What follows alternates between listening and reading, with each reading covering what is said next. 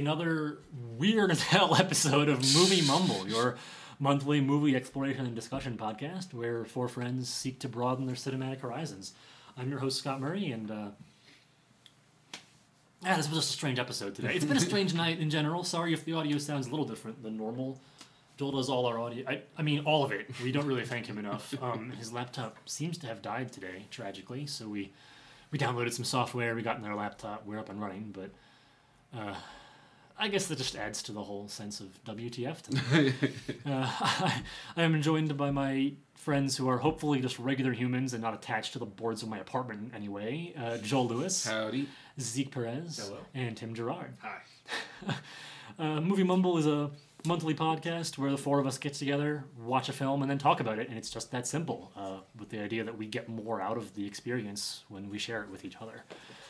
There are no rules about what film you can pick. You can pick any film. We all take turns. It can be new, old, foreign, domestic, animated, live action, what have you. This month it was Tim's turn to pick the film. And Tim brought us another Aronofsky movie, which if you've been following the podcast, this is now our third. Mother, this time. His newest film, right? Still his most recent? With Jennifer Lawrence and Javier Bardem, a pretty recent. You might have seen some advertising with how recent it is. So Tim, we'll get on to why you picked this and its connection to you and how you found it and all that in a moment. But for now, we have one more ritual where the movie selector, which is Tim in this case, rolls a die, and depending on how it comes up, either Zeke, Joel, or myself gets to / has to describe the film we just watched. My die is three-sided. It's got plus, 0, and minus. Today, 0 is Joel. Yep. Yes, 0 is Joel. Minus is Zeke, and plus is Scott. Because Tim is the one selecting. So Tim, if you want to go ahead and roll that for us. All right. Take a listen. It is minus. Zeke, who do you want to get to or have to describe this movie? You're I'm in... going to do half now. I'm going to roll with... It's a zany comedy about Jennifer Lawrence and Javier Bardem own a bed and breakfast, and they're joined by a raucous group of visitors who engage in a variety of hijinks throughout the film. I want to see that movie. They decide to host their own Burning Man. And then for the real one, I'm going to delegate it to, does anyone want a nose goes? Does anyone want to... I'll take it if Okay, you... yeah. I'll just enjoy it, so enjoy the description. It's definitely a horror film. The marketing was spot on that, I think, in terms of Aronofsky being someone whose films can be hard to market. I think that was dead on. It maintained his typical sort of play with reality, what's true and what isn't in your head thing.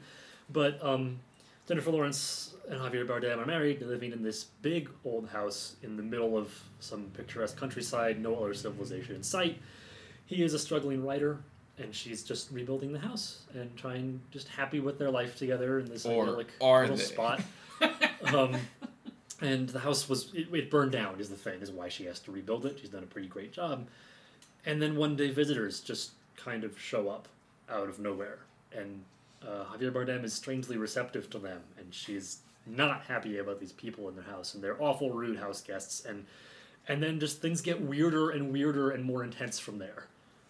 And there's this constant theme of people in her house, so she wants out, and they're in her life, and her husband's not paying enough attention, and the whole thing just kind of descends into chaos and insanity and kind of Shutter Island-y in terms of the whole what's true and what isn't, and is she really living here, and is she real and is she not? And the film whose name I can't remember, which is a horror film, which advertised itself as this woman and kids in a house dealing with ghosts, but then at the end they were the ghosts the whole time. Others? Yes, I think it was The Others, Nicole right. Kidman. Yes, that's the one. And so, if you even heard of any of these other films, you're guessing the whole time. Is it The Others? Is it Shutter Island? Is it this? Is it that? And he keeps you fucking guessing all the way. And then, because it's an Aronofsky film, the whole film sort of explodes and collapses at the same time at the end, and then it ends. And he says, congratulations, you've been privileged to experience this mindfuck. Here, there's the exit. So there you go. There's my description. So Tim, zany I comedy. mean, that was Run a bed and beautiful. breakfast. That was Just beautiful. imagining like yakety sax playing in the background. Who are That these was people? gorgeous. I want someone to recut scenes from this to make it that movie. Yes. Because like they'll do that where Absolutely. like they took Home Alone and turned it into like a horror Yeah. movie trailer. Yeah. They've done that with stuff. Like I want to see Mrs. that with this. Doubtfire. With the yeah. And see the opposite of this, where it is the two of them. Oh, you know, blah. And it's like you got the wah wah. Oh, we're here. Oh, here's my underwear. Oh, I'd love to see that. Yeah. I'm honest. So, I'll have Tim- it to you by Monday. Good. How did this film come into your life, and why did you bring it to us? Although And this, why did you bring it to us? although this, of course, connects to the Aronofsky arc Yeah. that you've been doing for us. Well, yeah, that's what kind of worked out so great about it. I think. The other two films on the podcast of his that we watched were Pi and The Fountain. Right. By the way. And I think, what was it, when we were doing the Pie podcast, I think Mother had come out, but I hadn't seen it Right. yet, I think is where that was at. Yeah. And then, Yes, because you were talking about picking 3 of his films to show us his body of work, and you weren't sure what your third was going to be because you were waiting to see Mother. right, yeah. And then once I saw it, I was like, this is sort of the, yeah. So yeah, he's done, more than these 3 films, but for me, like, these are my 3 favorites, and I feel like they kind of encapsulate a lot of the, I don't want to say arrival points because his first film isn't much of an arrival, it's his first, but it shows you kind of his genesis. And then getting to see his progression from Pi The into... pick 3 films to exemplify his body of work Yeah, sort of thing. Yeah. And, that was one of the things, too. Like, I still haven't seen, was it The Wrestler? And I feel like there's one other movie that I haven't seen, but I can't remember what it is. And some of his I didn't like as much. Like Noah was I've also only seen Noah once. I do want to go back and see it again. But that one was definitely very, like, obviously heavy-handed on a lot of, like, religious themes, which I felt he was kind of building to, but I felt like he was almost not comfortable enough with it yet, and it was, like, way too heavy-handed, way, like, too much of just, like, hey, here is a religious story. And it was kind of like, oh, okay, yeah, we get it. Whereas with this one, I feel like he kind of took a lot of those themes and found, like, a way to tell the story without just being like, it's Noah's Ark, boom, here we are. So this one was definitely that sort of, like, almost, kind of like, The Fountain was, like, his arrival as sort of, who he was as a young filmmaker. And I feel like this was his arrival as who he is as a mature filmmaker, So that was sort of the thing, like you said, Scott. As soon as I saw Mother, and I was like, yes, this is the third one of this trilogy. What would you have picked if Mother had fallen flat for you? What would have been your third one?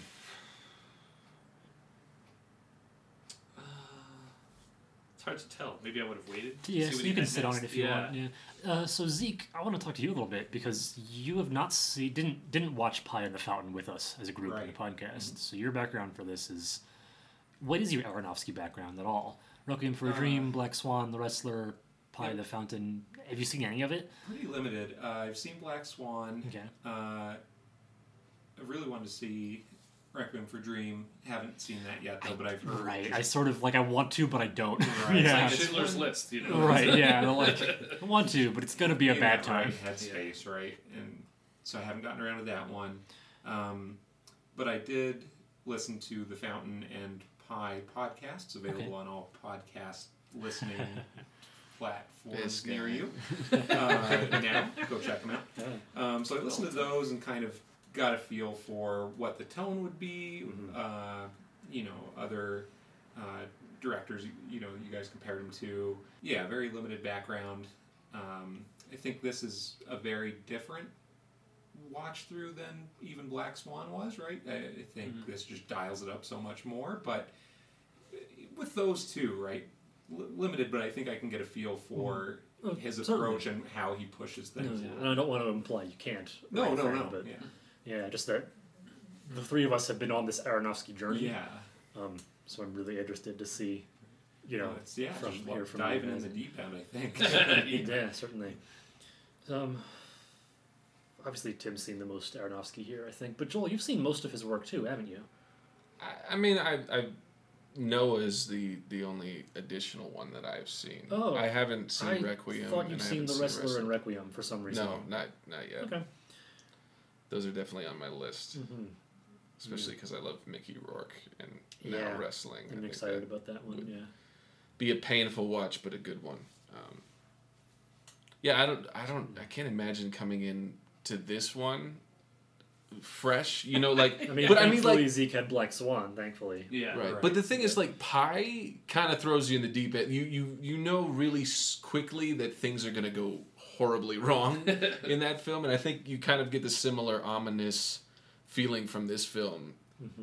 And I only had noticed it in this, but Aronofsky really likes the over the shoulder. Oh There's God! this- For Christ, my That- first those line shots. is this fucking camera work. It's so tension driven. It's a little off from because he pioneered the mounted on your chest, seeing the person's face. Almost every shot in Mother, almost every single one, is a shot of Jennifer Lawrence, either from the front or back, moving from room to room with like a handheld camera in front of her, behind her. 95% of our shots, we get one or two actual sort of quote unquote establishing shots. Not establishing anything. That's the style of like the whole room and she enters it just for a second. And we get one or two cases of when she sweeps her gaze across a room, and we get to see that nice pan. And slightly behind The her. entire mostly. rest of this is filmed in horror movie, follow the person, round the corner, jump scare, something's there. But the thing is, it's not unique to this film. This is an Aronofsky thing because I always got the sense watching his other films that we're in the character or the subject's personal space. That was something about See, Pi, the claustrophobia. I did get that in about Pi, but not in the same camera work style. No, for sure. I'm saying this is a little off. It's definitely more horror because you got a lot of right dead on his and to face. his credit, we only got maybe 3 jump scares that he was Yeah. sort of quote unquote promising Right. us. Right, everything in our own paths is like, oh, I've seen this before. She's gonna go around the corner. Oh, nothing's there. She's gonna go around this corner. Oh, nothing there. To his credit, he only did that 2 or 3 times the whole Yeah. film. I imagine those are like, we're going to drop this in the trailer, this in the trailer, this in the trailer. And then he's like, but that's not what this movie is. That is so not what this movie is. So I was, that was interesting to trace that camera work. The idea of claustrophobia and of invading the subject's personal space. And he really nailed the claustrophobia of that kind of big house. If you've Yeah. ever been in one alone, That eerie like the place space, is but big claustrophobic. and the rooms aren't tiny, and you can always see from one room to the next, but not in a way that's helpful if you're scared. Mm-hmm. You know, you can just see the doorway, but you can't see the sound that's coming from the other room. And that's a common theme from Pi and from The Fountain. Because when we talked about that big opening scene of The Fountain, where they're going to the temple, right? Mm-hmm. And all of them are kind of smashing into this small, like, this bottleneck. Mm-hmm. Like, even in open spaces, Aronofsky is making it claustrophobic. So for this, like, this is like just a natural extension of that, is getting right into a space that is terrifying. And fuck you for breaking it. Like, there's so many, like, I wanted to look over to you watching us watch it a couple times, but there was so much going on the screen, and I don't want to blink watching Aronofsky because you'll miss something, and you would have missed stuff. Like, Something that was also neat was the sound. Again, we only really hear what we see because we hear what she hears and she sees. Except on the very few occasions we needed her to hear something from 3 rooms away, so she could go there and be frightened. You know. But again, almost the whole time, we only hear and see and it just feels so natural to just hear what's in front of you like that. It didn't. You know, there are certain other films where we're constantly being led by the nose, but instead you're being led by the ears. right. But this didn't do that. It just felt so natural and comfortable. Yes, I'm looking at you, I'm hearing you. I'm hearing something that's literally in the room with me. Done. And it felt so just like real life, because that's how hearing works in real life, that I almost didn't notice it as a thing that he had engineered to perfection.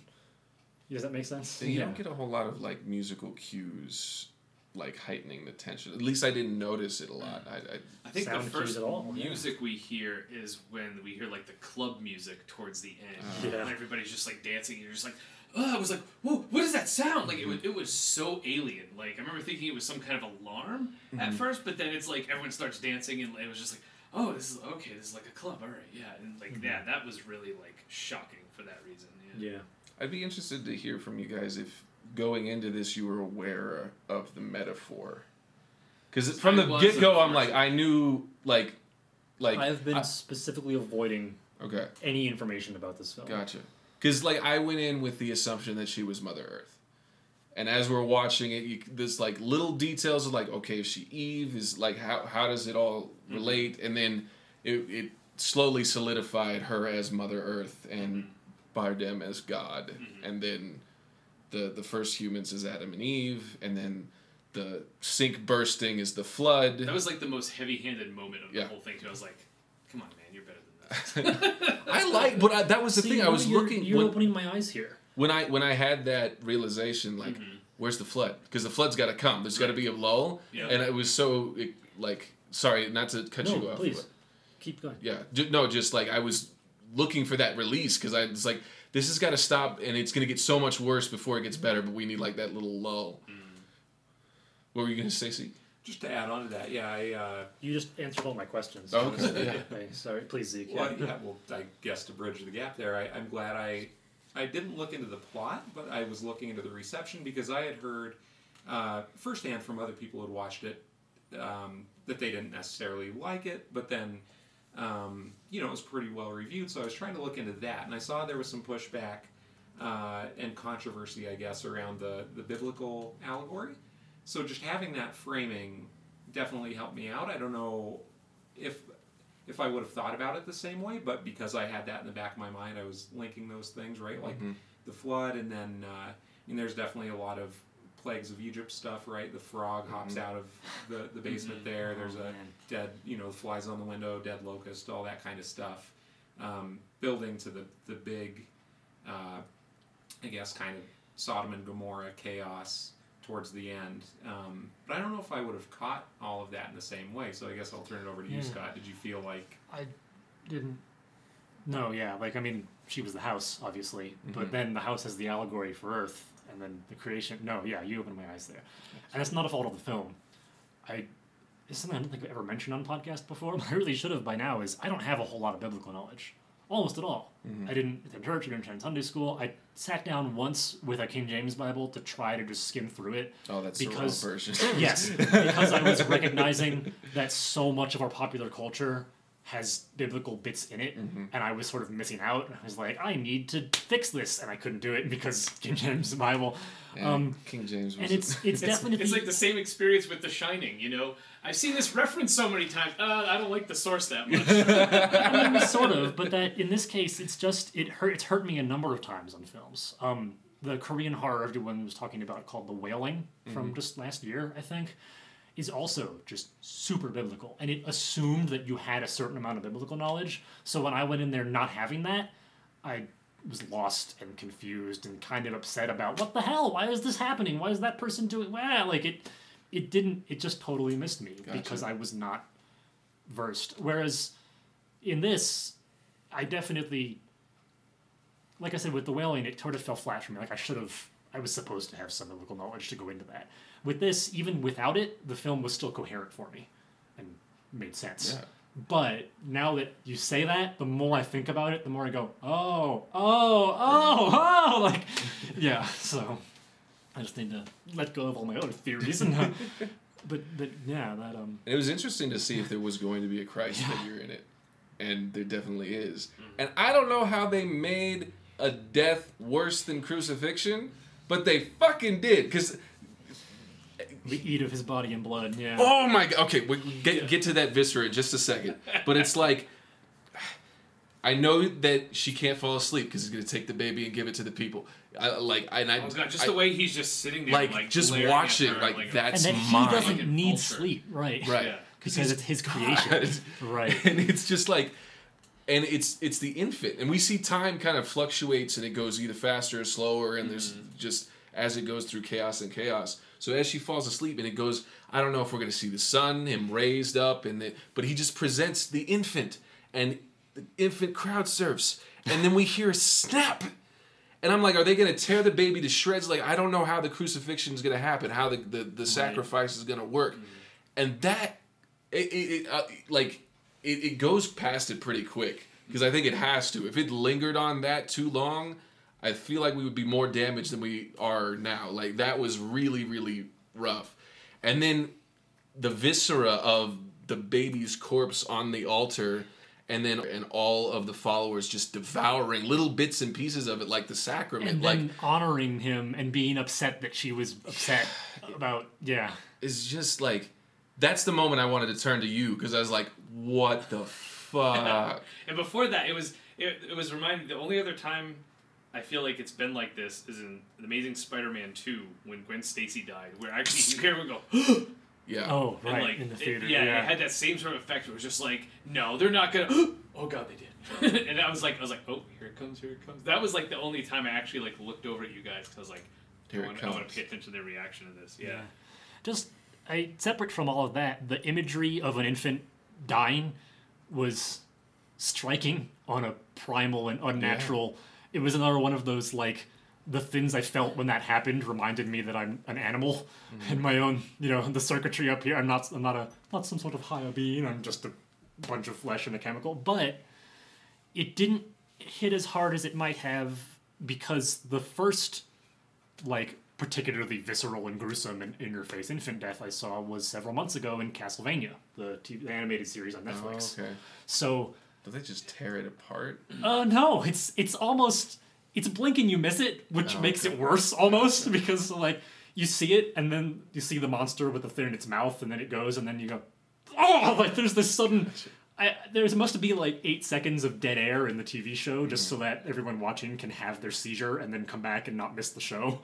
But I guess the question is, did it not hit quite as hard here because of the way the film presented it? And I was expecting it. It was like you knew that was going to happen at the moment he handed the infant over. You were like, I know where this is going. Or is it because it's my second time seeing a dead baby on screen? I don't know. Well, I think part of it's because they move very quickly through that too. Right. Like, you don't get much. You knew it was going to happen, and then yes, they progress. And you don't like. I think it would be different. I don't know if it'd be better or worse if she had caught up to the baby and got to hold the baby. Like, oh no, my baby's dead. It just so quickly moves, into something worse. Like, oh, what's worse than a baby having his neck snapped, having a bunch of people eating the baby? Like, oh fuck, who cares about the neck snap? This is fucked up. And and you're just on this fucking roller coaster, and it's just like going. And the lead up is so gradual, which I think still does give it its impact, because just before she's in the room with the baby and they just swaddled it in a nice blanket, and then you see him handed off to the people, and the blanket's there, and then the blanket's gone, and then there's the snap, but then the next thing after the snap is so much more gruesome. Like you said, you don't have even time to register that part because you're already on to the next more horrific thing. Yeah.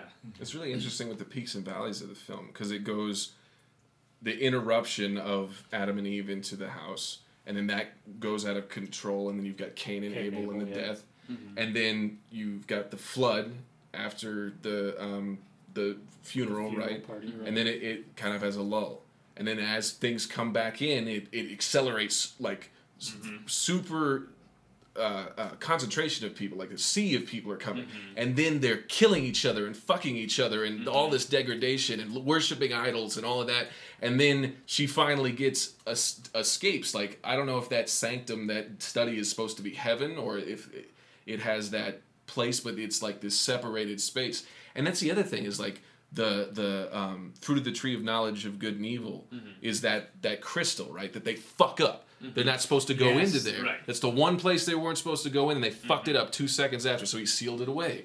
And that's where he took Mother Nature back to protect her, and then gave her his son to the humanity. But like, there's that little lull where they have that respite up atop, and they're safe, and they can't penetrate that little oasis. And then you get it again, and once the baby transfers, that goes out of control really, really quickly. It's almost like peaks and valleys of more and more gradual intensity. Because at that end, like, she cracks the foundation, and we finally get to see her be active. Yeah, and Mom is pissed. And one of the criticisms I heard about this film was that it was really like anti-woman, anti-feminist. And I think that's missing the metaphor. Like, the whole point is like, the reason she's very passive, she's very domestic, she's very nurturing, and she doesn't have a whole lot of efficacy in the role, and that's absolutely there's a commentary to be said there. But the whole allegory of her being Mother Earth and that this is how we treat the Earth is so appropriate and accurate. And if anything, it's like, where do we learn to mistreat the things that nurture us, right? Like our relationship to women and our mothers and fellow humanity is directly related to how we degrade the earth. And the idea of like stripping things off the walls and repainting them and like to prove that I was here, like that possessiveness about the space was really interesting and really visceral. Like, but even when they already painting during the funeral bit before the flood, at least the first people, he's like, well, it's the least we can do. Like, we're trying to give back by painting. And when she's like, stop, they go, okay, sure. They just do. Like, there's still a little bit of respect.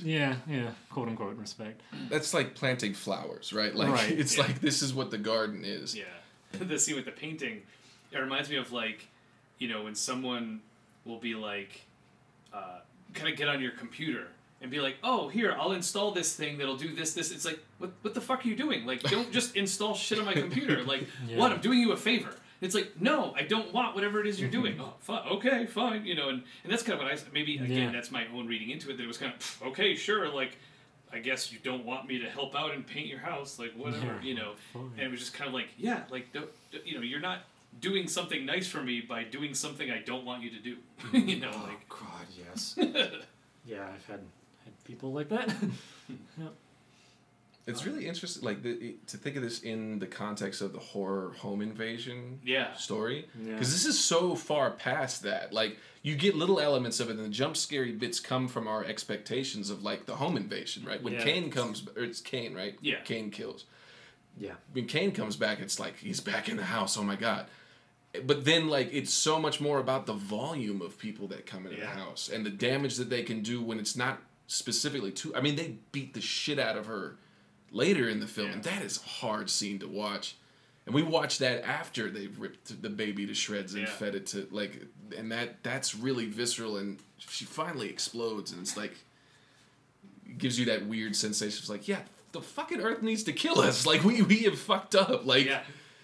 The other jarring scene for me, in terms of the invasion part, was when the military is there. Just the militaristic presence just seems so out of place with the rest of the movie, because the people before that are coming in and out seem to be just average people, right, or followers, or just someone passing through, and then you get people in full-on SWAT gear, just teams of them tearing through.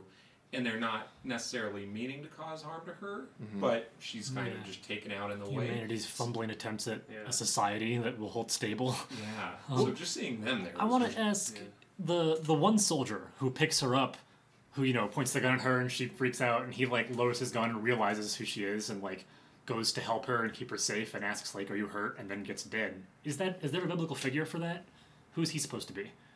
I think, for me, in general, more, who's he supposed to be, but then also now that we're talking biblical, who's he supposed to be? Well, I mean, for me, I think it just meant, it was a way of saying, like, look, we're not saying that all military is bad, like, but it was chaos. And the fact that we got to the chaos is what adds to more destruction, because no one knows what the fuck is going on, so shoot first, ask questions later. But when you finally get to, this person got to look her in the eyes and go, oh, okay, you are a person, I'm here to help you, that's supposed to be my job. So to show that it wasn't like an anti-military piece, to be that like it's anti-chaos and it's anti-police state. Also, I thought it was kind of neat that she does call 911, even though she never gets to sort of finish that call. I think I feel like if there's a 911 hang-up, like they dispatch someone to that location. Right. So and the SWAT fact that they showed up wasn't point. like random. And so, and I feel like that also kind of fits into it too. Like, oh, things are going bad. What do we need? We need more military presence, more control. Okay, well, we're going to kind of rush in, and it's a fucking mess. So we have our guns and shields. So we're going to protect ourselves and shoot everyone who's coming at us. And it's just like boom, here comes all this violence. And I saw them entering as like the manifestation of holy war. The idea that like these contemptuous areas of the world that have specific biblical significance are these constant warring states, and this frustrated like nobody knows, like, they're here. It's the Holy Land, right? Like, if there was a land more holy than this house in the world, I don't know what it would be, because this is Eden, Right. essentially. So, like, it's contested. It's they have military gear on, and they don't have any relation to, like, the smeared ash, like Ash Wednesday religion that was being set up, right? But it's like they're fighting a war that they don't have anything to do with, but it's because it's on this land, it has those, and it was really interesting. It also had, like, human trafficking elements. Like, it was just like this, I think that was also to show the level of degradation and the level of potential evil that humanity has. Right. And that's more contributing to what makes Mother Nature justified in burning it to the ground, right? Yeah. Like, seeing how badly it's gone. Yeah. And I think a lot of that stuff popped up so quickly, too. It's to kind of show the increasing momentum of bad things that are happening, new bad things that are happening, and how much worse those things are getting. I guess, yeah, you can't really say... Yeah, I guess you can't really say new. I mean, I feel like all the bad stuff happening today is some sort of evolution of the bad stuff that was happening, back at the beginning of, the human race. But, like, yeah, like, it seems to pop up out of nowhere, but I think part of it's also maybe just our awareness of it, Like, I feel like once you're aware of human trafficking, it's kind of like, it's like, boom, here's a thing that happens, and it's just like, oh, fuck, like, it just pops up in your awareness, and it's like, okay, what do I do with this? How do I stop this? What am I supposed to do with this information? And that's what it is. You're just stuck with that in your head. And that's kind of how it is. How she walks into the room. Oh, here's a new problem to deal with: human trafficking. What are you gonna do about it? And I wonder how much of it was also meant to be like almost like a social media thing. With her, she's scrolling through as she's seeing all these images of just like being bombarded by all of this violence. And I'm sorry, and it's like I think Mike Birbiglia is saying how. On Twitter, Leonardo DiCaprio is always kind of throwing out facts, and it's just like, it's celebrities making you feel shitty about yourself. And it's like, every year, X amount of sharks are killed. And he's like, I don't know what I'm supposed to do with that information. Like, I won't kill any sharks. Is that what you want from me? Like, is that what you want out of this interaction? Like, what am I supposed to do about all these sharks that are being killed, So I feel like it's almost like that. Like, here's all these shitty things. Have fun trying to sleep tonight, like... Yeah. And again, with the home invasion piece, like, I started watching Who's Afraid of Virginia Woolf today, and it's kind of, I thought it was going to have more connective tissue. I was talking to Zeke about it on the way over, but I think that's more about, like, social constructs and, like, individual relationships decaying, and it doesn't quite get, I mean, it's not even close to the level of degradation and scariness that this gets to, but it would be an interesting, like, companion piece. I'd recommend everybody watch it, because it's on Netflix. It's really good. But I was also thinking about the kind of disregard for the domestic space that this has. In the initial interactions with Ed Harris's character and his wife, the Adam and Eve. But, like, their willingness to be discourteous as they invaded the space reminded me a lot of Funny Games, the Michael Haneke horror movie, which would be also, like, a really interesting companion piece to this. Like, that would be unique variations on the theme of home invasion.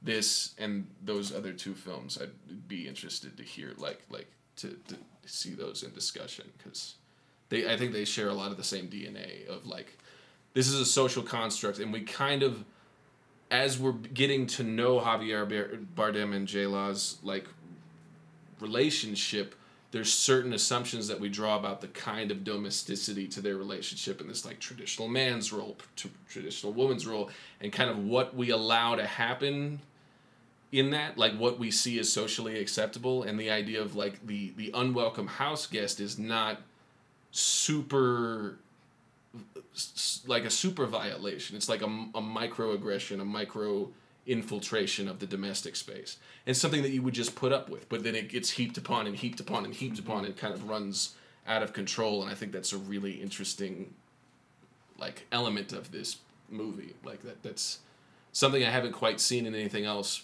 but Virginia Woolf on a smaller scale, and Funny Games on more of a localized but also as violent, as catastrophic as this. Like, I was gauging in my head which of those films this was going to be closer to, and I was completely wrong. Like, so that's Funny Games might have to make an entry on this.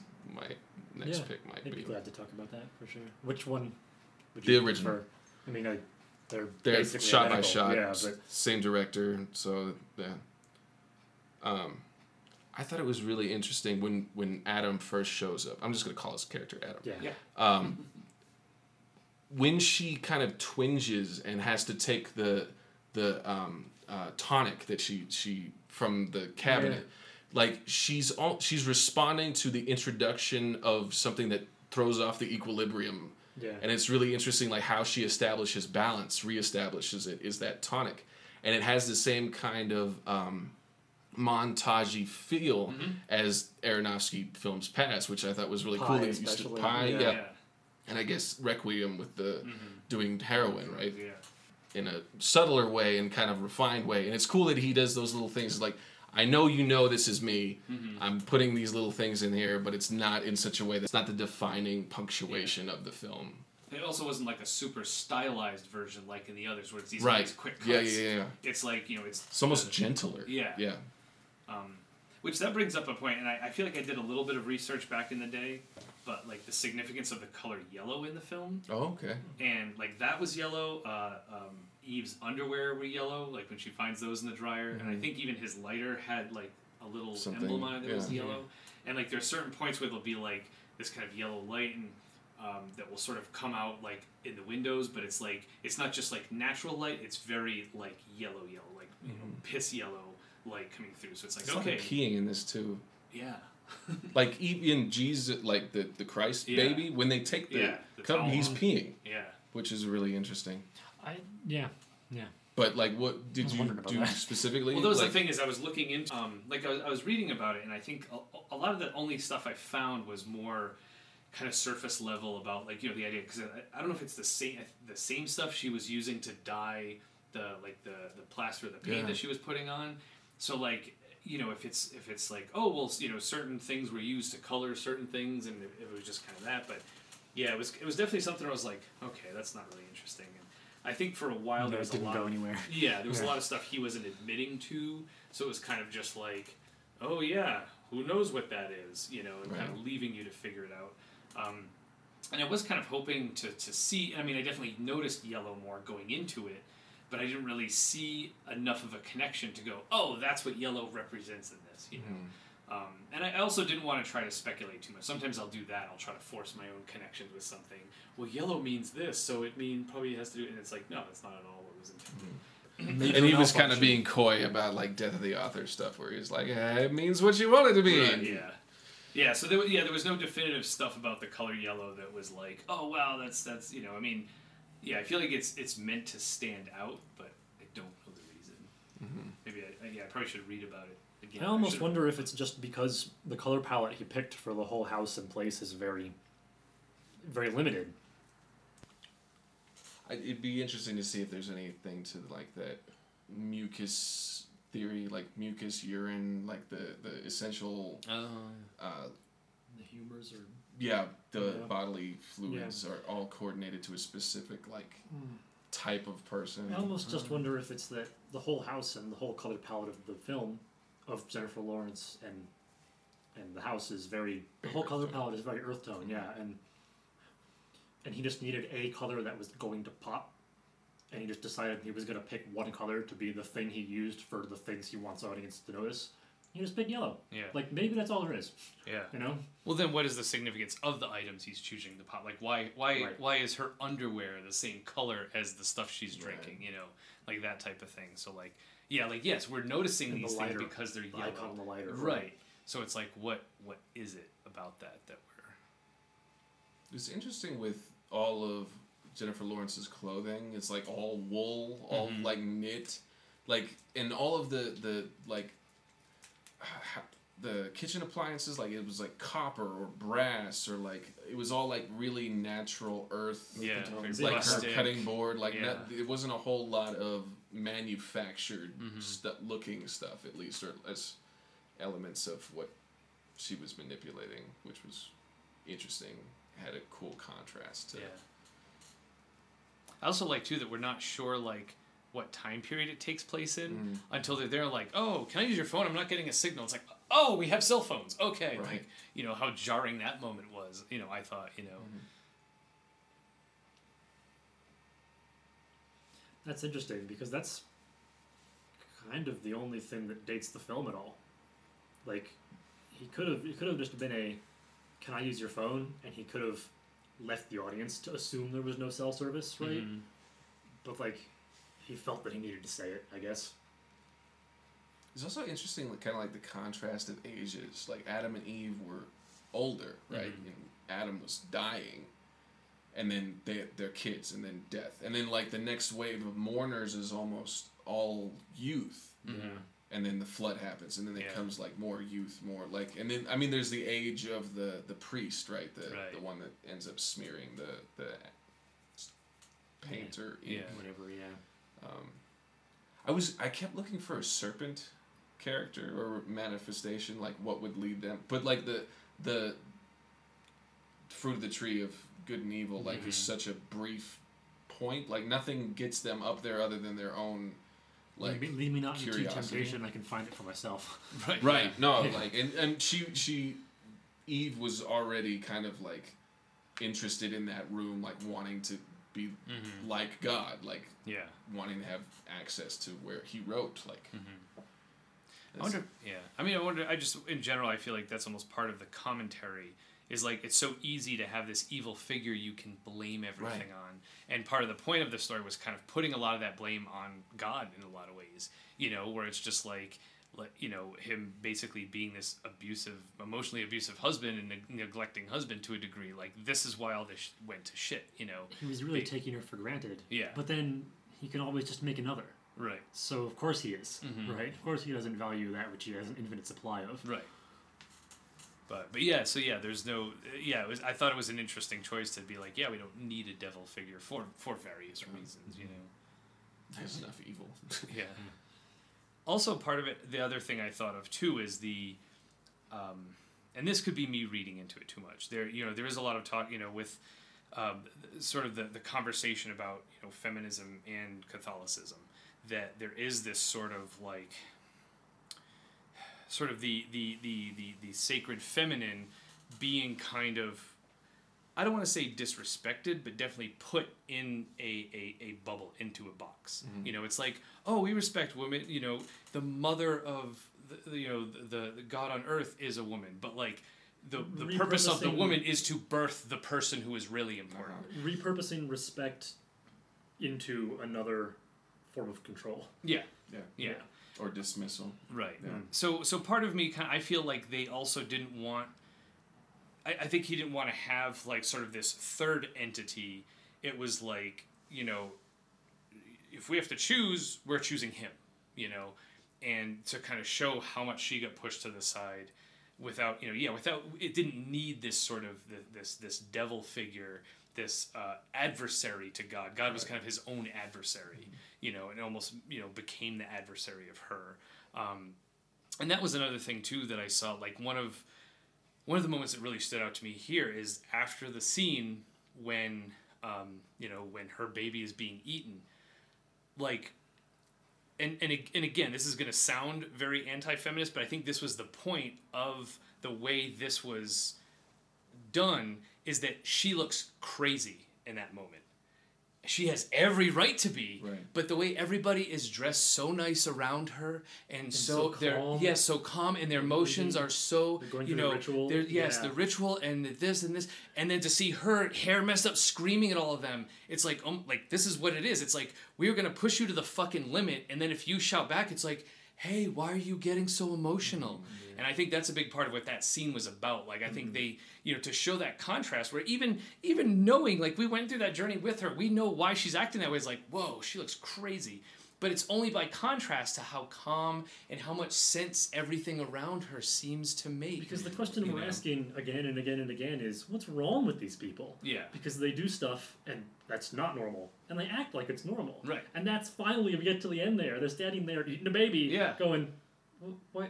Huh? Why is this upsetting? I don't get it. Yeah. And we're just like, what? And so when she starts stabbing, we're right there with her. Yeah. Fuck yeah. Yeah. It's the most righteous stabbing in any movie. Be a great revenge movie. A righteous stabbing. Righteous stabbing. Also sounds like a euphemism for sex. Kill Bill? Yeah. Yeah. I mean, lots of stabbing. That was the Japanese of title. A Righteous Stabbing, Volume 1. Oh, that was another thing I thought of while we were dealing with some of our technical difficulties. I wanted to bring up, like when you kind of get into the discussion about the gender roles, and like people saying this was an anti-feminist film, and when you look at it, like when no one else is there, we have she's the one fixing the house, and he's a writer. Now, again, going with sort of like, traditional, polarity ways of explaining things. Like, one of the things that kind of caught me is like, usually fixing the house is more of the masculine thing, the dad thing to do. Like, oh, the walls have to be painted, And then, whereas I feel like writing in the arts, that's more of the quote-unquote feminine end of things. So it's almost like there was this kind of reversal there from the beginning where it's like, I mean, sure, she did do, all the cooking and stuff too, which that's kind of like, okay, yeah, he's just totally domestic. I'm going to go try to write while you cook and clean for me. But then again, she was also, I felt like there was a part of her that did want to fix up the house. I mean, she wanted him to also help and be involved in that. But it wasn't like she felt like she had to. And I part of my main point is I feel like to some degree there was not a complete balance between the two of them, but more of a balance and more of what she was doing, I think, was what she wanted to be doing. But she didn't want to be doing it for all these other people. And it wasn't until he started making her a hostess, and like all those scenes of him sitting at the table with the people and her bringing stuff and her creating the stuff and then her keeping track of all the people who are running. Like that's, I think, what started tipping the scales. Like, and then to kind of, it feels a little weird to call a biblically rooted story feminist or anti-feminist or etc. just because like the Bible itself is so old, right? It's been around for forever that like to get mad that the modern filmmaker didn't want to twist parts of it to suit modern tastes feels a little tone deaf, right? Like, well, I mean, part of the point is, if you're drawing on this material, which is from the creation anti-feminist, like, of course, that part's going to work its way, but then to show, like, how shitty that anti-feminism is, the point is that, like, if I write a story right now that says fuck women, and then 200 years from now, some guy makes that story into a movie, why are you getting mad at that guy for not changing the thing, It shouldn't... It should be mad that the story is that way, right? Well, I think the thing that makes... I don't think that's where the criticism is coming from. I think it's more about the idea of the lack of agency of her character and kind of mistaking the metaphor. I think that's where the fundamental criticism is coming from, is like just looking at Jennifer Lawrence as a manifestation of the modern woman and how little agency she has. Yeah. And I totally see that. But I think in the greater scope of the metaphor that they're working with is like, yes, this is shitty. Right. She is a manifestation of the earth and nature. Yeah. It's interesting, the idea of like the equilibrium that is struck between Javier Bardem and her. The idea that she almost seems to be a set up system, like a closed circuit. Right. Like what else is she going to do? He set nature in motion, and it's a slow repair process. And it has this cycle where it's the system of the house works in equilibrium with the things that he's creating and like catering to him, right? And then once all these different unbalancing forces are introduced, that's where she's having too quickly. Yeah.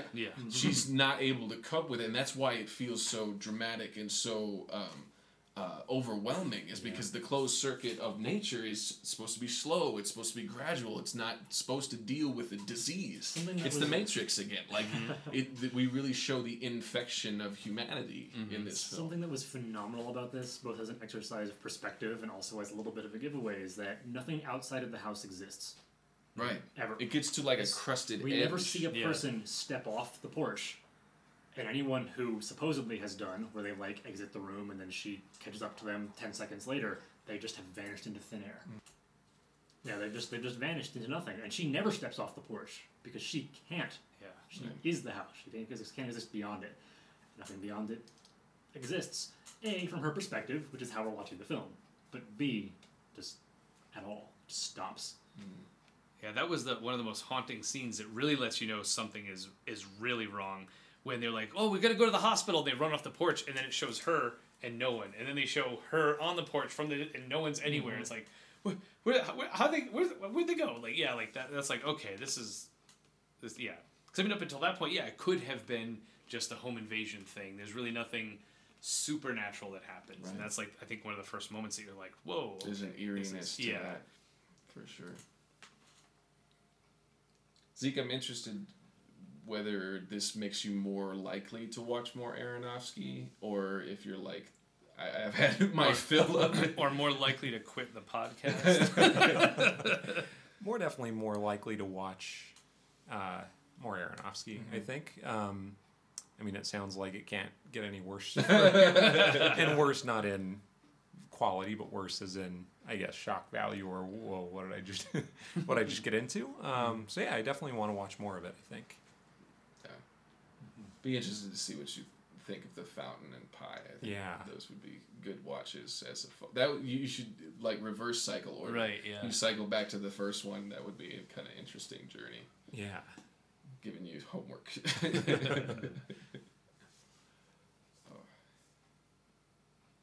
And it's with a movie that's basically all allegory.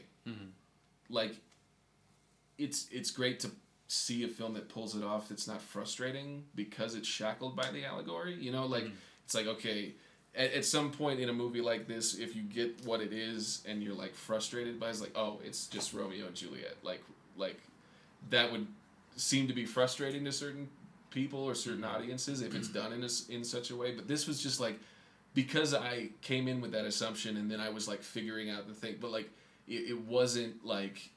It was all unlocked for me. I still was... There's mysterious things about it. It's like, okay, how is he going to do this little piece? Is he going to go into that? Like, it gave more like a blueprint or, like, possible avenues for the journey. And it was like, oh, that's cool, that's cool, that's cool. Like, I thought it was a cool way of doing allegory in a way that wasn't predictable or felt hack or, like, frustrating because, okay, this is just something I've seen before. Yeah, You know, I agree. I thought this was a really clever way of doing it. And kind of burying the lead about, like, okay, they thought it was a bed and breakfast. And it, like, slowly goes from kind of just mild social anxiety to complete invasion. And to touch again on the more quickly things get introduced, she can't keep up. Before the flood, there's that scene where she goes to take her medicine and someone walks in on her. Yeah. Right. Like, even it's not working anymore. Right. It's too much too fast. Also, my favorite note, Chekhov's sink, question mark. One line later, Chekhov's sink, exclamation point. Yeah, exactly. So how did you come in with the assumption that it would be Mother Earth, like not having known So- the plot? Or Mainly the title, and then hearing No, Tim no, be give it really away. excited. Well, no, you just being really excited about it and thinking of it as like I had heard somebody else that like specifically talk about it in relation to it being a metaphor, the whole thing being a metaphor. I was like, I just connected the dots of like Mother would be Mother Earth, and I also like knew certain elements like from the trailers and stuff, and like snippets of things I'd seen, like they just cascade shit at Jennifer Lawrence in a way, like so. Gotcha. Yeah. One thing I liked looking into it after, and seeing on the credits. So, in the end credits, everything's decapitalized except for him, for Javier Bardem's character. And then I was Oh, I looking at the didn't see DVD that. case, and the whole back of the DVD case is lower caps. So just to really emphasize that, God, yeah. right? Yeah. So I One just of my thought that notes was is when things are beginning to fall apart, like while she's pregnant, before we get to the actual insanity, they take that like cake, right? She was baking, and like cut into it with a spoon just to add one more little like screw you, like, not even using a knife, just which I really liked that touch. I wasn't even like processing the credits. I'm glad you caught that because it's like at that point my mind was just so done. like, oh man, bad things happen. How do you guys feel about? I guess with the reception, right? It's a movie that is generally well reviewed, right? I mean, It's like 68%. yeah, Like pretty good, Yeah. right? But it also was nominated for some Razzies, which that is what it is, right? But I don't know. I mean, what is it that makes audiences so split on it? Do you think, or what would make someone think, yeah, that's worst acting performance of the year, or worst movie of the year, but then also have people say this is a very good, solid movie? I mean, They don't understand metaphor. If you're looking at it completely Right, on the right. surface, it gets weird. the film's a disaster, Yeah. right? A, and then B, it's hard to follow because you don't understand like where everything's Yeah, coming right. from, and it just kind of cycles out of the whole control. thing feels kind of Yeah. pointless. And then just to add to that, although it's sort of redundant, it's an Aronofsky film. And so many of them are just like that, right? That you Well, need because to. I also re-listened to our episodes about Pie in the Fountain. Like people coming out of the fountain frustrated that it wasn't the next Back to the Future. Right, Like yeah. just Yeah. and I Oh, mean yeah. Right. Why are you here? it could be coming from a place of like this was booked as a horror film, and it abandons the horror language pretty quickly. The And it drive becomes problem, something right? else, right? Oh, And Wow. I mean, I don't think that's. I don't know. Like, it's also weird. I think that might be. It's not easily palatable. I think that might be. The whole Aronofsky's films tend to not be easily palatable, just in Right. terms of style. Yeah. The whole film, the whole metaphor and sequence of events isn't easily palatable, especially if you're looking at it surface level. And then the things themselves are so graphic and awful that adds yet another layer of unpalatability. Yeah.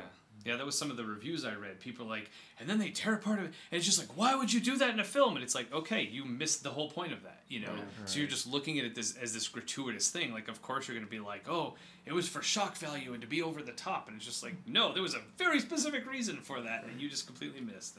And With the performances, I don't know where people could interpret those as bad performances. I feel like that's a big swing and a miss on behalf of the Razzies. Yeah, because Usually yeah. they, I mean, I mean, the Razzies are less about the actual quality of the thing than they It's are just about fun. what people like to hate this year.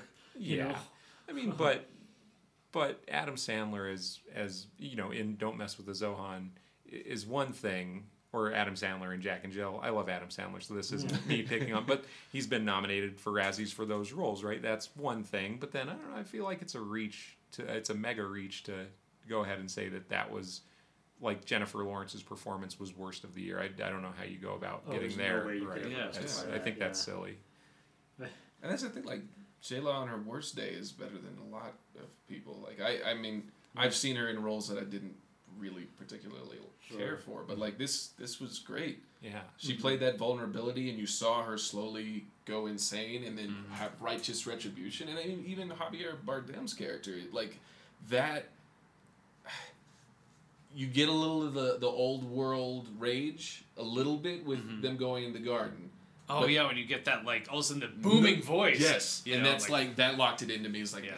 that's who that is. Yep. But then you get like this desperate to create, has to create. That's what I am. I have to create. That was really interesting Play to see with those that. creations. Yeah, and see then where the they go. idea of like wanting to be benevolent, wanting to. It's life. Life is a gift. Trying like that. Playing that character that way was really interesting and great. Like again, somebody whose worst day is better than the whole C Yeah. list. You know, like That's what we were talking about briefly before the podcast started, about just that. I hate to try to say someone can or can't act until I've seen them in a variety of Right. films exactly. and types of role, and then good films too on top of that. Right. You know, that like, because if you see someone just in films that have heaps of problems, you have no idea whether their performance was bad or the film itself was such a train wreck you can't tell. And if you see one person in the same type of role every time, it's like, well, what do I know? And, what if suddenly they do a drama and they're just incredible? Suddenly they do a comedy and they're really fun. You never know. And it can take many, many years for actors to cover that range. And Speaking of that, it was cool to see Kristen Wiig in here. Yeah. Yeah, that's a fun. She's in everything now, Right, she's and she's solid, so yeah. like it's not. it's you have that like microsecond of like, oh, but then she melts right into the character. Oh god, she's fucking executing all the things. I It's didn't- like, oh fuck, Right. oh it's her. Oh. Where have you been hiding? Finish her. Yeah. That was so visceral because she has 2 shotguns. They're just walking, cash, gagoosh, gagoosh, gagoosh. She turns around. It's like, this is not an SNL sketch. This is not a sketch. Live from New York. Yeah. That was rough. And then she gets her bottom half of her jaw taken off like Yeah. that. Was Oh yeah, when they explode. Yeah, it's Yeah. just like. yeah. That was Well, great cameo. And, yeah, that was one of those things too. I remember that last time, and I was like, oh yeah, that's something I wanted to figure out. Like, if she's supposed to be his publisher, like, is that basically like, I think that was. what's that metaphor? Is she like you know? the angel of death? Is she Or- like or- I think real? that was just the last vestiges of the pretense that this might be normal, like trying to stand up and being propped up. The 3 kids in the trench coat have fallen over and the clothes have fallen off, and the one kid like grabs the hat and stands on his toes. He's like, "I'm the publisher. This is normal still." Yeah. It's like your 2 buddies are over there running off with your coat, like I was also confused, like not confused, but interested in like what his first work was, right? Like the idea of him. because Adam shows up and he's a fan. Yeah. Is that just him writing? Is that just the heavens and the earth? Yeah. The Yeah, first, it's kind of what I looked and at. then first your 6 first days, as work. it were. Yeah, and I was thinking about that too, and I feel like, he's created the house, he's created everything around the house. He's got plants and the birds and the Mother animals there and as the earth, right? Adam and Eve show up, and then he's going through his writer's block, right? After he's kind of created everything, Is that just him? Resting. Struggling to resting, I guess, Yeah, or the just seventh struggling day, to yeah. come up with the story, He like the puts rest of man in the history, garden, or yeah. Yeah. right? Well, plus there are like the 2 testaments, and that's the story we're seeing play out is everything in the Old Testament, and then when we get to the point where she's pregnant and he writes again, that's the New Testament. That's the story that's kind of being told, around the life of the child and all that stuff. Gotcha. So I guess I didn't. I saw it more as like the 10 Commandments because they're like fighting over it, and they put it on that placard. right, yeah. But like the New Testament makes so much more sense than just that. Like that. That reminded me of another scene, like that one part where she walks by that room and you see that they've got it on the post and they're Yeah. doing all that chanting. But then there's one point later where you see 4 groups of people, and I couldn't tell it, but they're all chanting like something different. They're all like moving towards each other. And it's like, I thought, like, that was one of my favorite moments too, because it's like showing you're all in this same house, you're all worshiping the same guy, but you're about to get in a fight with each other because you're all saying different words. Yeah. I really appreciated the fan pictures of him and just how, I guess, church cardy or Yeah. Yeah. they look very Programmy. right. Yeah, very old style, and right. It wasn't like a modern headshot of him. It was a very grainy, like a depiction of a saint or of another biblical figure. I thought that was a good touch too. It's interesting with like the prayers, like of those like writing their impressions or whatever and putting them on that door, which was like that's the gate to heaven or what that sanctum. Yeah. And then when the first time we see the humans dealing with death, the message that God gives about can you still hear their voice, right? And then how quickly when the Christ child dies, it's like They 3 seconds afterwards they throw taught that that message and he hasn't right. died because he's still here, like how ingrained that message was through all of that and how strong it was at that moment, and that's what made it okay to eat him. Yeah. That's what made all of that that was because really they've interesting. been taking that idea and toying with it and learning about it and thinking about it and dwelling on it for all those eons. And indoctrinating but it. she hasn't. So Yeah. I like that too, that like with the whole thing with the ash or whatever, the black stuff on the forehead. Like that was another thing where I was trying to figure out like, well, what's the significance of that mark in particular? And then part of me is almost kind of like, maybe that's the point, is like there's no significance. It's just a mark. And once everybody has it, okay, you're all part of the same group. And Right. because this guy said this is the mark you're supposed to have. It was to an be part of accident this. initially too, right? That's what I thought, He yeah, did but it I by couldn't He see. goes accident to and- touch him, and then the one guy goes, he marked me. He marked Yeah. me. Look, he marked him. He marked Oh, him. Do we- me next. So I wonder where did he get the black smudge on his thumb to begin with? He was signing autographs. Oh, just so if like from marker or whatever, I guess. So, I think I might have to choose like Life of Brian after this, because this is a great Ooh. commentary on dogma, and Life Yeah. of Brian is like the comedic other side of that. Oh, Like that okay. would be a really good. Because I wanted to reference the scene because I don't think any of you guys have seen haven't it. seen I don't Life want of to. Brian. I don't want to No. Okay, spoil it yeah. because there's something very specific to like how coincidental and significant certain things are Gotcha. in organized religion. It's great. Like that's exciting. This is good. Like I Yeah, this was good.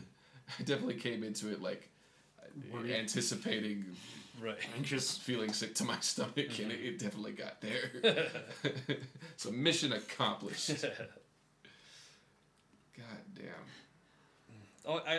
That was another thing too that I noticed. Like at the end, after the house burns down, he's carrying her, and like it's kind of interesting through the whole thing because like yes, we do have this kind of knowledge, because of how it starts with like a different fire, woman in yeah. a fire, and In then the house, and it's But, like- is it the fire he's talking about when he's showing Adam the fruit? And like, oh yeah, I lost Right. everything in a fire, and after the fire, I found this, and this and her gave me the will to go on. Of like, so is that the fire we got a glimpse of at the beginning, or is this gonna happen again? We're gonna see this at the end, but like you kind of, I feel like not that you forget that happened, but it's kind of like you're kind of in this world, but then the part when she's like, "What are you?" It's almost like that you see such a bigger separation between the two of them. Yeah. Like because when you kind of say, "Oh, okay, she's like this Gaia, this Mother Earth kind of thing," so you're kind of looking at they're two types of gods. But then it's like, no, she's still something way different, and he's still like, he stood there in the fire, was untouched. She's a tool of his, and you like that to me also kind of really hammered it home. And the idea that, it really hammered home that she doesn't know that she's one in a line of them. And you're kind of thinking of like, they don't really talk about her past, but you do that in plenty of movies. Right. Where was she before she was here? We don't always get that, but it's this definitely this sense of like, yeah, she was nothing before she was here, but he was there. And like that was like I thought a really poignant moment because it was like it really showed the, for lack of a better term, like the tier. Like he's still in charge. He's still running this place. He's still the one with power, and he's kind of like gonna let you have some of it, so you can kind of run around and play goddess for a while. But if you misbehave and fuck it all up, I'll just start it all over again. So I'm looking at the roles here. On IMDb, Jennifer Lawrence, mother, Javier Bardem, The poet, right? him, Oh, him. Okay. Ed Harris, man, Michelle Pfeiffer, woman, younger brother, oldest son, cupbearer, damsel, consoler, bumbler, philanderer, fool, wanderer, idler, whisperer, adulterer, zealot, defiler, pisser, lingerer, loiterer, aesthete, like aesthetic, aesthete, epicure, drunkard, devotee, herald, abettor, thief, plunderer, pilferer, neophyte. It goes on and on That's and on amazing. like this. They're all Mhm. archetypes. That's amazing. Fuck, Darren can Sabrina write some shit. Campili, Good Samaritan. Is that, Was that the military Publicist? guy who like stopped No, her? this is a woman. Is that the woman who no, that's like? not Kristen Wiig. What's Kristen Wiig's She's publisher? Harold. Harold. Ooh. Okay, so that makes sense. Yeah, she's the one who's kind of like like the That's like a Gabriel, like announcing, yeah. or Metatron, or maybe that's more the I think the Jewish version of that, like Yeah, Kristen. the mouth of God. I wonder if the Good Samaritan is the one who, when she's leaning against the door, is telling her to push. And, like, Oh, yeah. I could see that.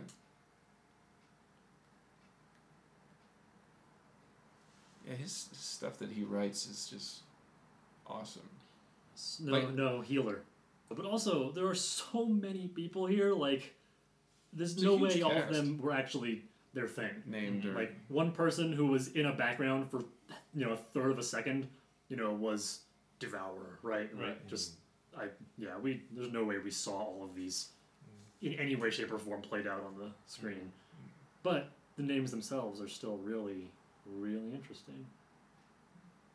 This role name is literally Beefy Looter / Ezekiel 26:12. What the hell? Anyone want to tell me what Ezekiel 26:12 Is that the one from Pulp Fiction? No, I don't think so. Because that one's from Ezekiel, isn't it? Yeah. It is Ezekiel. Somewhere. Yeah. It's a misquoted chunk of Ezekiel, but I'm not sure it's 26:12. The numbers don't sound right when I hear Sam Jackson's voice in my head Gotcha. saying them, right? Maybe I'm just I insane. think one of the numbers is 24. It's my favorite part of the podcast. the Where we silent, stop and look stuff the up. silent sound of Yeah. Googling. 26:12, I said, right? Yeah. So, And lo, there was a movie by Darren Aronofsky. yeah, right though. Plunder and pillage are definitely used, so it's already. They will plunder your wealth and loot your merchandise. They will break down your walls and demolish your fine houses and throw your stones, timber, and rubble into the sea. Fun. Good time in Ezekiel. Yeah. It's funny that that's only attributed to one character. I feel like that's the whole fucking That, movie. yeah. Right? Yeah. 2517 is the Pulp Fiction one, and I looked because I have that as my username in one of my fantasy football leagues. So Nice. double check there. Very nice. So, in the interest of time and hoping this doesn't crash. The one last thing I want Yeah. to say then is I loved when they're prepping for that publishing party that turns into the chaos, and she's in that fancy dress that she wears for the riot. I had this sudden image of, because they've been living alone together through the duration of this pregnancy. Go buy a floral maternity dress. What? We're having a party. What? Like, just how annoying would that be in real life, right? Like, can't wait till after I have the baby. Save the money. All right, sorry, that's all. So, I think we're moving on to your favorite section, Joel. Yeah, and we're gonna put it right here. It is time for another situational movie recommendation. Situational movie recommendations. Yay. I have one. Does anybody else have one? Nope. Okay, what is your favorite movie to watch other people watch for the first time? And you can't say mother. I think Life of Brian is one for me for sure. Not because it's like eerie or twisted or anything, but it's like I like to watch people when I'm not pre-laughing at all the jokes. I like watching like, hey, that was funny. But I imagine Bronson was like that for me, and then probably Memento will be like that. And now, since Zeke and I have both seen Stay, because my partner Tina introduced us to Stay, that will also be one, because that movie is twisted and amazing. We should watch it on the podcast. Yeah. So I had a chance to think about it early when we watched Stay, so I'll go ahead with mine. Two would be the first one would be Usual Suspects. I just love the Kaiser Soze reveal. It's fun to watch people watch that. And then the other one would be Get Out, I think. It's another fun first timer when everything clicks. And just like the horror and trying to guess what's coming up. And then it's usually something very different. So watching people react to that is fun. So 2 for me. Us would probably be another one. Like, they get to show Tina that one, or it's going to be a good night. I mean, I'll pick another one because I can't pick Mother, but also Mother. Yeah. No, this was definitely fits the category. But yeah, similar to The Usual Suspects, Fight Club was like that for me. Yeah. I mean, I don't know who hasn't seen that by Right. this point, so I don't know that that'll ever happen again until I have kids, if I ever have kids. Hey, come on in here. We'll watch a Fight Club. The first rule of Fight Club is we don't talk about it. Timmy, shh. That's right, little Susie. So that's definitely one of them. Part of me, my instinct was to say The Matrix, but I almost... Something about me kind of pulled back from that. I don't know what it is. Maybe it's just that I've talked about it so much, or maybe it's just, maybe another one where... Yeah, I don't know. I guess I'd have to reevaluate that if there's someone left who hasn't seen it, But yeah, I mean, and now that I'm thinking of that too, the fact that those 2 movies have that sort of like reveal partway through, and now I know that thing is done to death now, Right. but I feel like it wasn't done as often back then, to the point where you weren't expecting it from minute 1 of the movie. Right. So those 2 definitely had that for me, and to see, like maybe back in the day before people had seen it, like to watch the reaction, like that when his scream gets digitized and it's just like, what? Why is everything pink? What is all that stuff? Like all of that stuff. Just like, yeah, it's fucked up.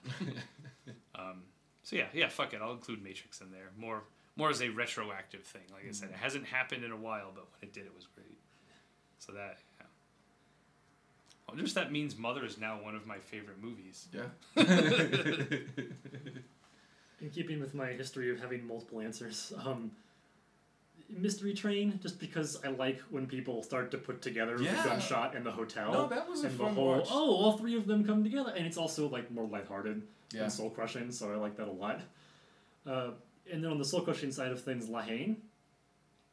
Yeah. Just 'cause oh that's- shit, that just in last general. sequence for sure. The But, whole thing, yeah. is, where the tension goes up and down. But then one I'm sort of being predictive about because I haven't watched it with anyone yet, ever. I think I watched it in class and then I've watched it on my own a number of times.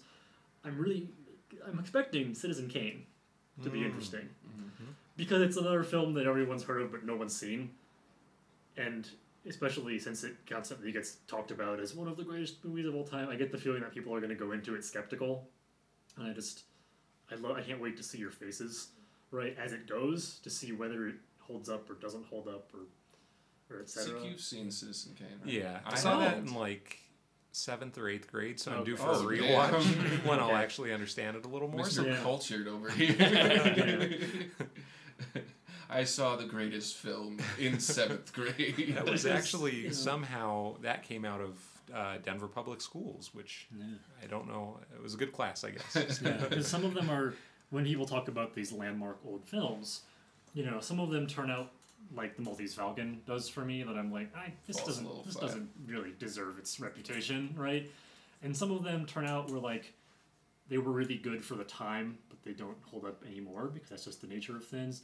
Some of them are like, they're good, but they're not to my taste, but I recognize they're good. And then there was Citizen Kane, and I watched that, and I was done, and I was just like, yeah, I absolutely earned every piece of it, and it still holds up. That's kind of one of the only ones that's really done that.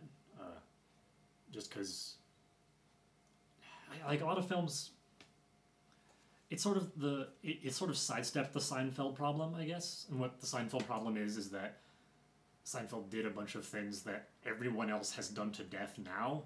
So people go back to watch Seinfeld for the first time, and they go, "This is so dumb and derivative and boring. This is like bog standard. This is like the foundation." But like at the time, it was first, which is why it made waves. Citizen Kane sort of sidestepped that. So much of what it did became integral to filmmaking. But it still works. It's still great to watch. So, yeah. Hopefully, Citizen Kane. We'll see. We'll get there one day. But La Haine for sure, and Mystery Train for sure. And a happier note. Just, I love when, like, you get to the beginning of the third plot and the gun shows up. And then when you see them drive past, like it all comes together and you're like, all right. That's a good one. I love it. So yeah, those are my answers. This is a nice lighthearted one too, the Mystery Train. Yeah, absolutely. Fun, Steve Buscemi. Yeah. Stands whitely. Cool. Well, yeah, great recommendations from Justin Joel, and great film, Tim. Thank you. Thank you. So with that, this is our first full cycle of 4 people that we're through. Meaning next is Zeke for the first time properly, instead of a guest appearance. Zeke, what will you be bringing us for your episode? Well, I feel bad now because both you and Joel are basing your next ones off of this one, and I'm just going to do what I want. So I can't be on a podcast where 2 people fully haven't seen Rocky all the way through. So it's going to be Rocky. Yeah. Awesome. Nice. Fantastic. I'm really looking forward to that. I'm very excited to have the conversation because The bruised and battered face that launched 1,000 films. this is going to be like, there have definitely been like 15 conversations between us in the past, Tim and Scott, where I say the phrase, "Have you seen Rocky?" and the conversation fucking ends because you haven't. I'm ready to go into this tirade and talk about it. It's like, so this is, as much in the spirit of my wanting you guys to see it too. Like, I'm so excited to have that conversation. Like, it's gonna be good. Yeah, I'm looking forward to it. Until then, viewers, gosh, what am I thinking here? It's been a long night. Until then, listeners, thank you for joining us. We hope to be back next time. Without so many technical difficulties. Here's hoping. Thank you, friends. Good night. Merry Christmas. Oh, it's a December episode, isn't it? It is. It's vaguely biblical. That's why I did it. Perfect. Oh, too good. All right. Good night, everybody. Bye. Bye. Bye. Hey, listeners, we appreciate you tuning in for our podcast. We're now available on iTunes if you'd like to check us out there. Be glad to have you subscribe. We'd also love to hear your feedback, whether it's a comment, review, or anything else. You can reach us all through our official Nerds That Geek emails, which you can find on the bio page at nerdsthatgeek.com. If you want to find us on social media, I'm on Instagram at Scott_W_Murray or on Twitter at ScottMNTG. And I'm on Instagram and Twitter at JoelT18. And I'm on Twitter at NerdsThatZeke. And on Instagram, I'm the Tim Gerard, and on Twitter, I'm at Tim Gerard. Thanks so much for tuning in. We hope you'll come back for more.